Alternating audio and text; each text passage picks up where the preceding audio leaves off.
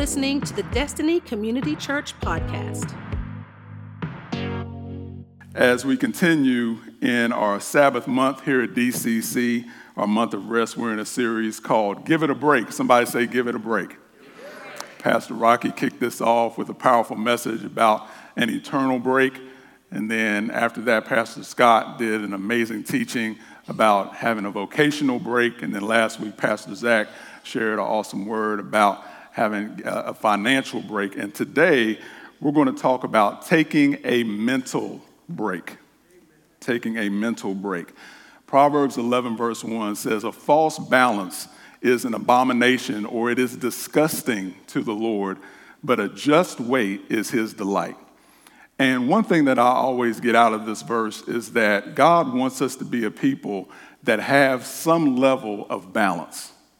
And one reason that balance is important is because it helps to keep us from going to negative extremes, where we're going to extremes that can be harmful to our progress or even hinder us from even moving forward at all. And so that's one thing that I've personally always gotten out of that. And so when we're talking about taking a mental break, I think it's important to have balance and clarify what we're not saying. So for one, when we say take a mental break, we are not saying to take a break from using your intelligence. Just to make sure we're all on the same page here as we get started. All right.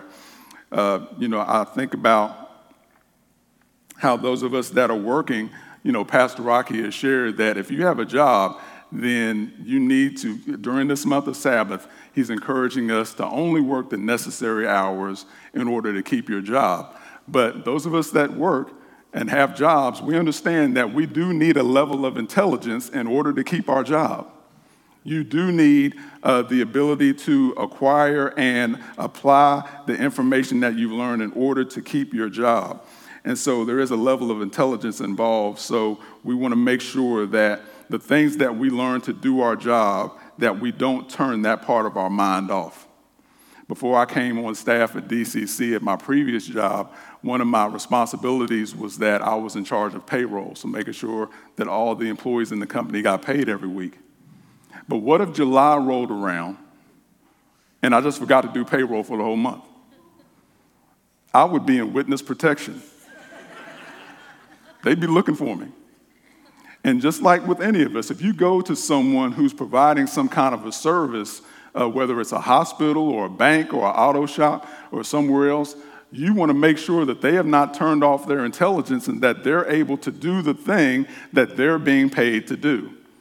So that's one thing that we're not saying is we're not talking about turning off your intelligence. We're also not saying to take a break from using common sense. Proverbs 2 verse 3 says, beg as loud as you can for good common sense. There was an article about two high school seniors who were identical twins. And the headline of the article said that these twins were named valedictorian and salutatorian. And someone on social media made a remark, because all the geniuses are on social media. And someone on social media said, what kind of parents would name their kids valedictorian and salutatorian? And there was no laughing emoji at the end of it. There was no LMBO. They were serious. SMH.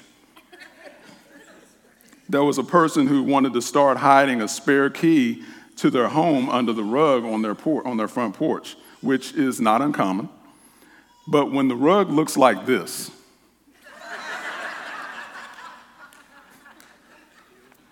and this picture was taken by the person who ended up stealing everything in their house. No, I don't know that for sure, but now more than ever, we need to get back to using good common sense.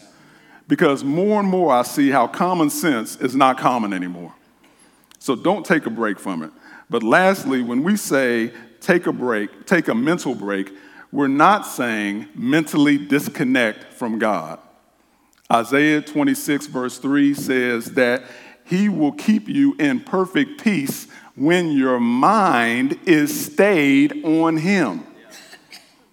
So it's good to stay mentally connected to the Lord. So we're not talking about mentally disconnecting from him. But 1 Peter 5:7 gives us some clarity on the kind of mental break that we should take.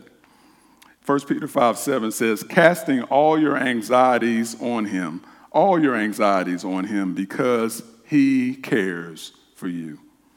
Another version of that says, casting all your cares, all your anxieties, all your worries, and all your concerns once and for all. For he cares about you with deepest affection and watches over you carefully. Another translation says, leave all your worries with him because he cares for you. I particularly like that last translation because while a lot of believers know to bring their concerns and their cares to the Lord, it's not enough just for you to bring them to him. Now think about it. If you had a document that you had to mail, and you go to the post office to mail it, and you talk to the person at the counter, and you say, hey, I have this document I'd like to mail, can I get a stamped envelope? They give you the stamped envelope, you pay for the stamped envelope, you put the document in the stamped envelope, you seal the stamped envelope, and then you walk out of the post office with the envelope, get in your vehicle, and drive off, never mailing the envelope. That doesn't make sense. At some point, it's not enough for us to just bring the document to the post office. We have to leave it there, trusting that they'll be able to take care of the rest of the process. And so when it comes to this scripture, it's telling us it's not enough for you to just bring your cares and concerns to the Lord, but we need to leave them with him. Why? Because the God who can take care of your situation cares for you. But I've learned a major reason why people either don't leave their worries with the Lord or don't even bring their worries to him in the first place is because they want to try to figure it out themselves. And I've been in that kind of mind frame as well sometimes, not realizing some things are simply out of our control and are bigger than what our mental capacity can comprehend. And that's when you and I have to follow instructions like Proverbs 3 verse 5 that says, trust in the Lord with all your heart and do not lean on your own understanding. Now, those of you that know me know that I can be pretty transparent sometimes, so just story time with BJ. Many years ago, there was one night where I went to a nightclub. This was a long time ago, galaxy far, far away. And I remember this night because I saw a guy that came in there on a crutch. And so he's limping in there, and he limps over to a table, and he sits at the table by himself, and he sets his crutch to the side. And shortly after he sat down, two men walked up to his table, and they just started punching on him. And they're hitting him, and the guy falls to the ground, and they're hitting him, and they're kicking him. And then to add insult to injury, one of the guys takes the man's crutch and starts beating him with his own crutch. I did not stop to ask why they were doing that. I just knew it was time to go. But they took the very thing that he was leaning on and beat his brains out. And that's why that scripture in Proverbs 3:5, it's not just instructions for us, but that is a warning. Because there's things in life that happen that come out of left field that we don't understand. There's things that happen in life that hit us when we least expect it, and we may not know how to handle it. But that's when we need to then cast our concerns and our cares to the Lord and trust him with all of our heart, because before it even got to us, God had already figured it out. It had got to God before it got to us. So while we're trying to figure it out, God has already worked it out. And that's why we need to trust him with all of our heart, because if we lean on our own understanding to try to figure out why this thing has happened, why am I going through this thing, the enemy can use the very thing we're leaning on and beat us down in our minds. And one way that manifests itself is where we can be consumed with worry. That's one way that can look in a person's life. When a person is beat down in their minds, then they're consumed with worry. But the devil's goal is not just to have us stressed out or fearful. He comes against our minds to kill, steal, and destroy. We even see this plan trying to be played out with one of the greatest men of God in the Bible. So go with me for a moment to 1 Kings, and let's look at this for an example. 1 Kings chapter 19.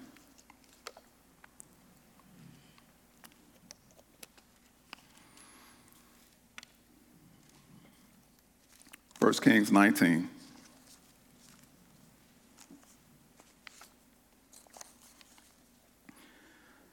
And just a little background, there was an evil queen named Jezebel who had hundreds of prophets under her control, but when they came up against the prophet Elijah, Elijah defeated them.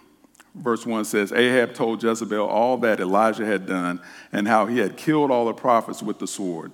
Then Jezebel sent a messenger to Elijah saying, so may the gods do to me and more also, if I do not make your life as the life of one of them by this time tomorrow.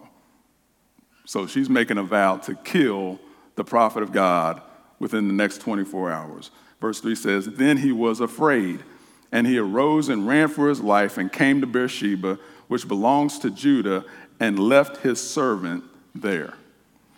I like what the King James Version says. When Jezebel sent a messenger to tell Elijah she was going to kill him within the next 24 hours, it says, and when he saw that, he arose and went for his life. Now, the scripture only says that Jezebel sent a messenger to say what she said. So the message was not something that Elijah could necessarily look at. She didn't do a Zoom call. She didn't do a TikTok video.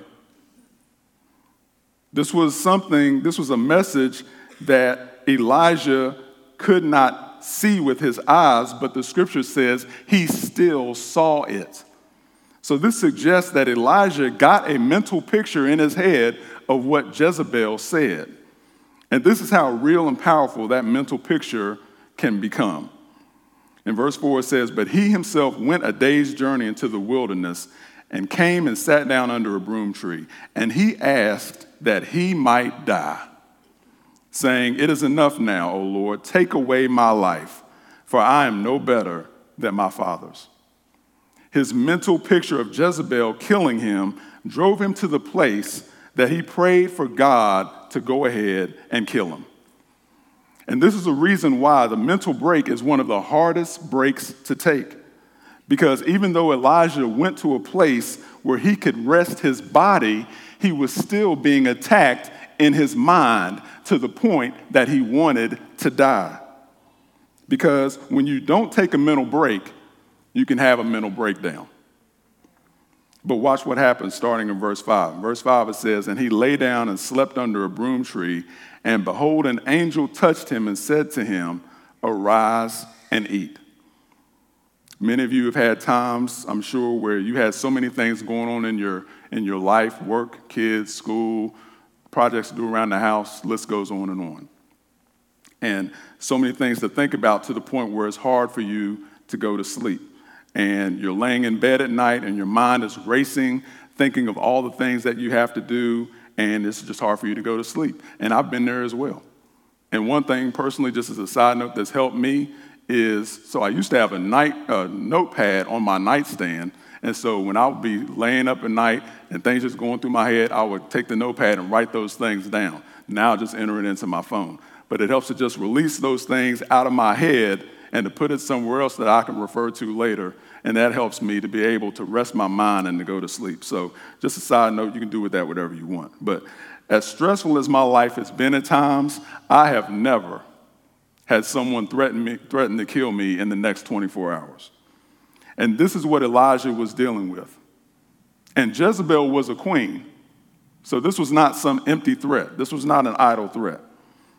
But Elijah finally got to a place of rest in his mind, because in the midst of that stressful situation, it says that he laid down and slept. And when he got to a place of taking that mental break, the help from heaven showed up to give him the strength he needed to move forward. But just like with Elijah, the enemy would love to keep us in a place of stress instead of a place of rest. The enemy would love to keep us in a place of worry instead of a position of worship. So in the time that we have left today, let me share with you 5 keys for a child of God to overcome worry and stress and take a mental break. 5 keys for a child of God to overcome worry and stress and take a mental break. And one place that you can find all of these keys can be found in the book of Jonah. So go with me to Jonah chapter 2.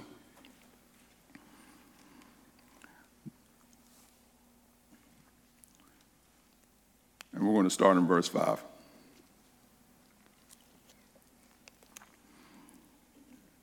As many of you know, Jonah was the one that tried to run from the presence of God and the call of God and ended up being swallowed by a huge fish.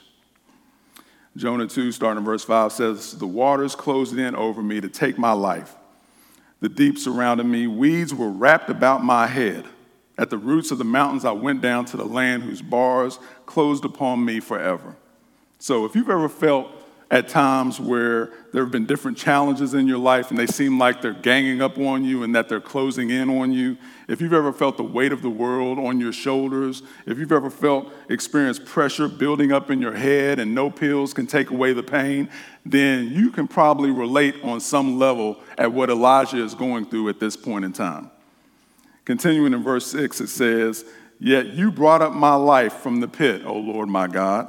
When my life was fainting away, I remembered the Lord." The first key to taking this mental break is remember the Lord. Remember the Lord. And there are different ways to do that. One way to remember the Lord is to remember who he is. We just sang about that a little bit ago, about who he is.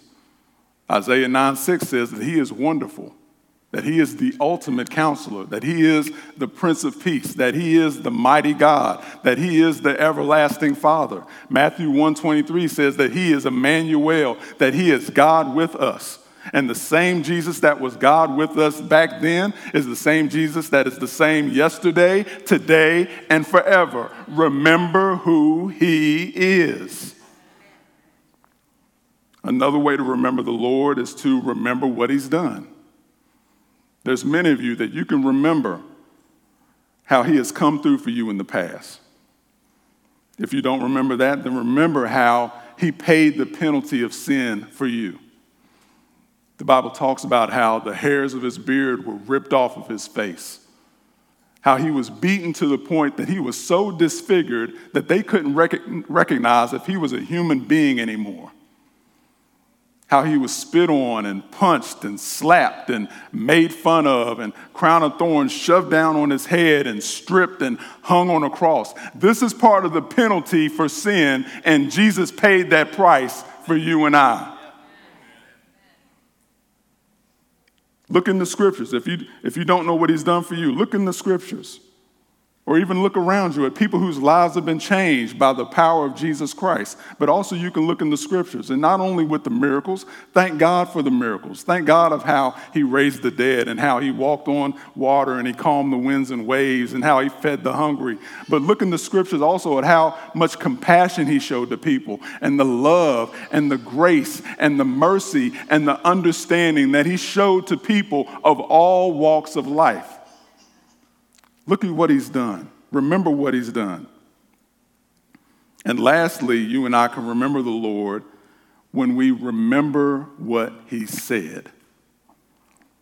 I had to be reminded of this last week. My family and I did a little day trip to the beach, about a 2-hour drive. And while we're driving, we're listening to music, we're singing, we're laughing, we're having a great time. And sure enough, while I'm driving, I start thinking about work that I need to get done.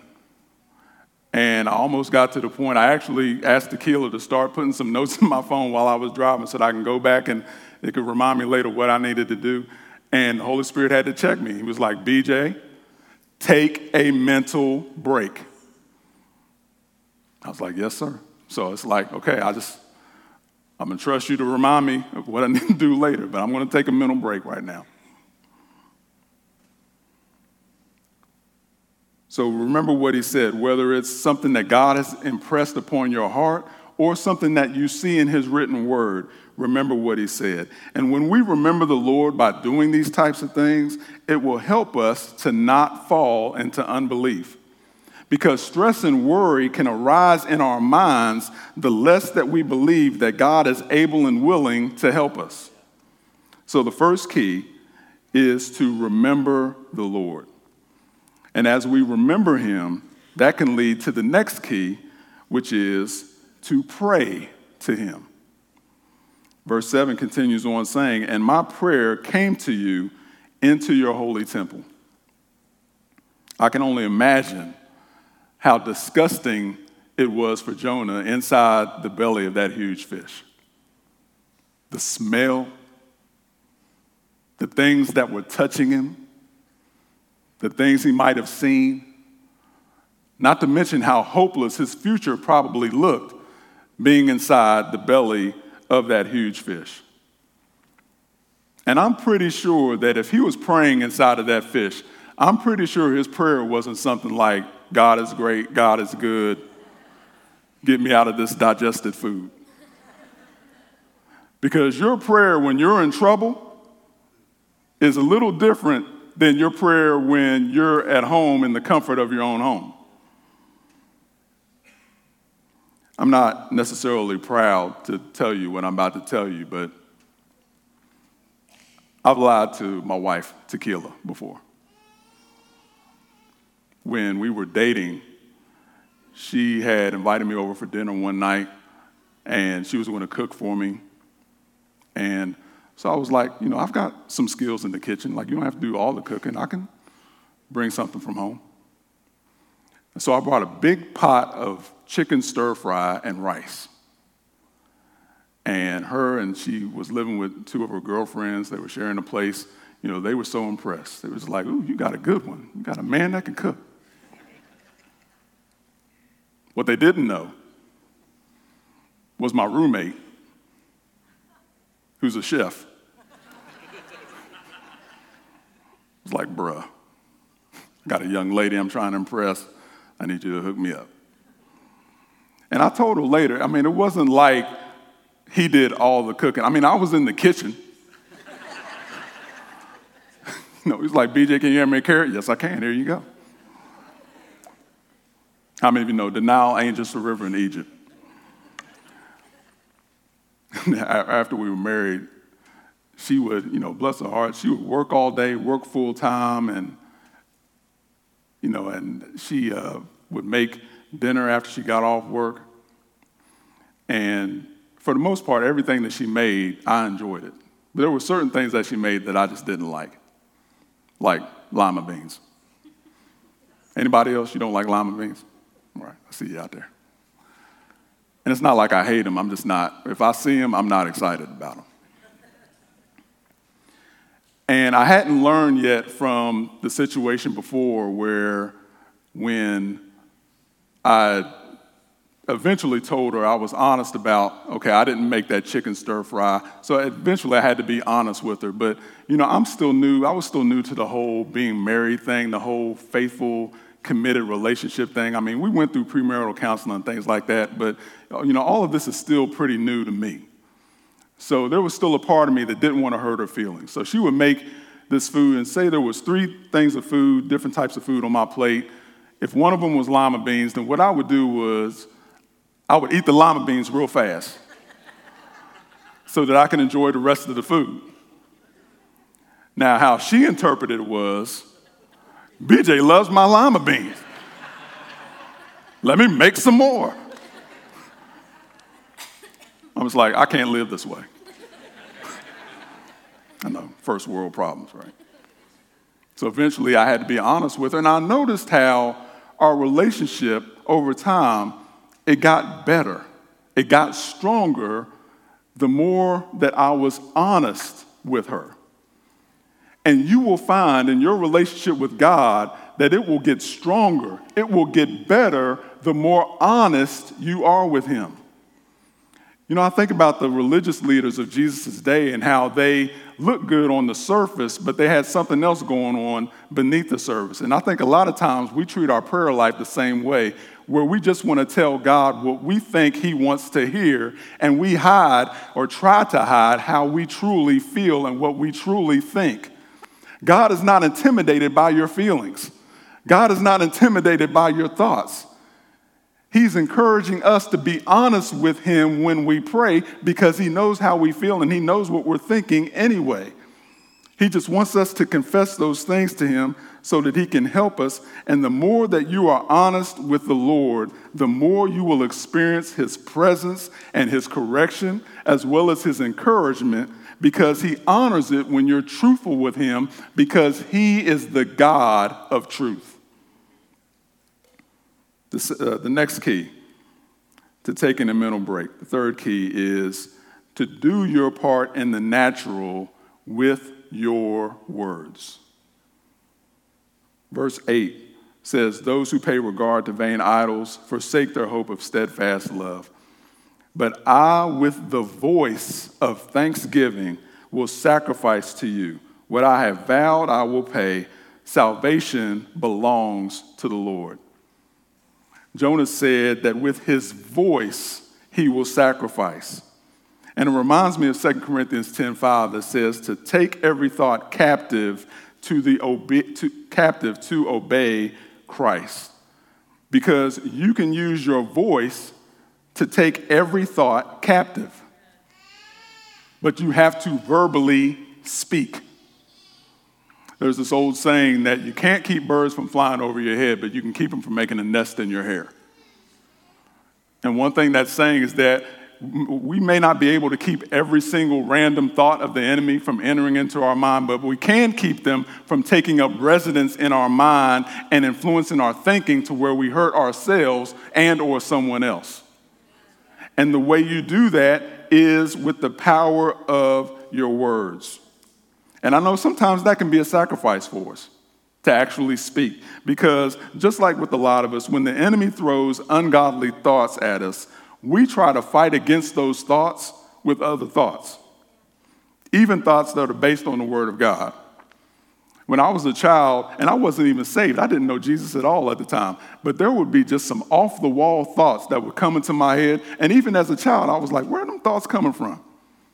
And this went on even into my adulthood, where those thoughts would still come into my mind.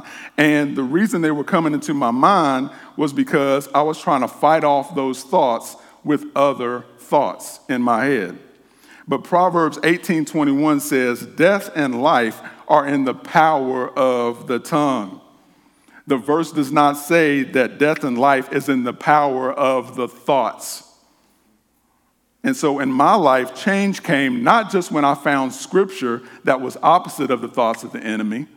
Change came not just when I started thinking about the Word of God, but change came when I actually began speaking what the Word of God said. So if the enemy says that I can't do something, I say what the Word of God says, that I can do all things through Christ, which strengthens me. If the enemy throws a thought in my head that I'm going to be sick the rest of the days of my life, then I say what the Word of God says, that by the stripes of Jesus, I am healed. But it takes me having to verbally speak the Word of God, and by doing that, you combat the thoughts of the enemy when you verbally speak the Word of God out of your mouth. But not only do you do your part in the natural with your words, the fourth key is do your part in the natural with your works, because faith without works is dead. Last year, actually the Monday after Thanksgiving, so as Christmas season is kicked off, Tequila and about 56 other of her co-workers got laid off from their job, right in time for the holidays. But she continued faithfully serving.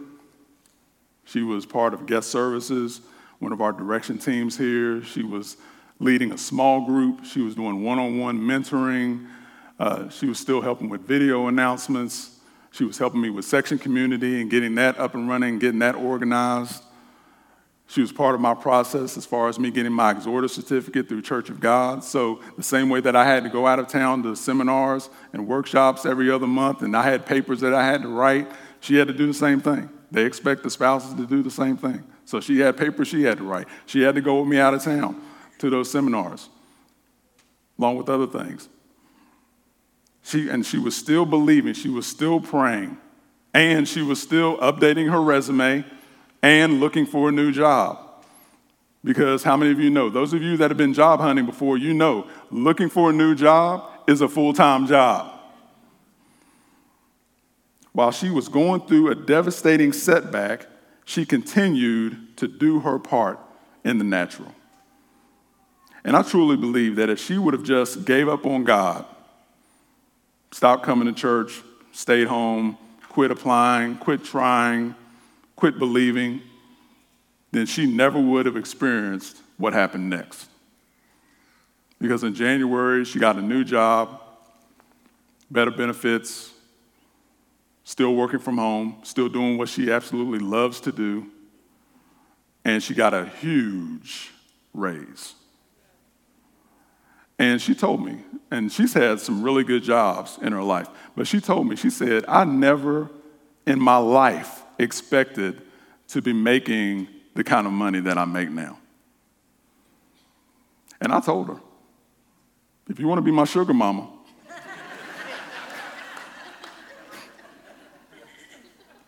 let the Lord use you. I'm joking, sort of. She did her part, and then God did exceedingly abundantly above all she could ask or imagine. I think about that verse too, Ephesians 3:20, that God is able to do exceedingly abundantly above all you can ask or think. A lot of people quote that, but they don't quote the rest of that says that it's according to the power that's working in you.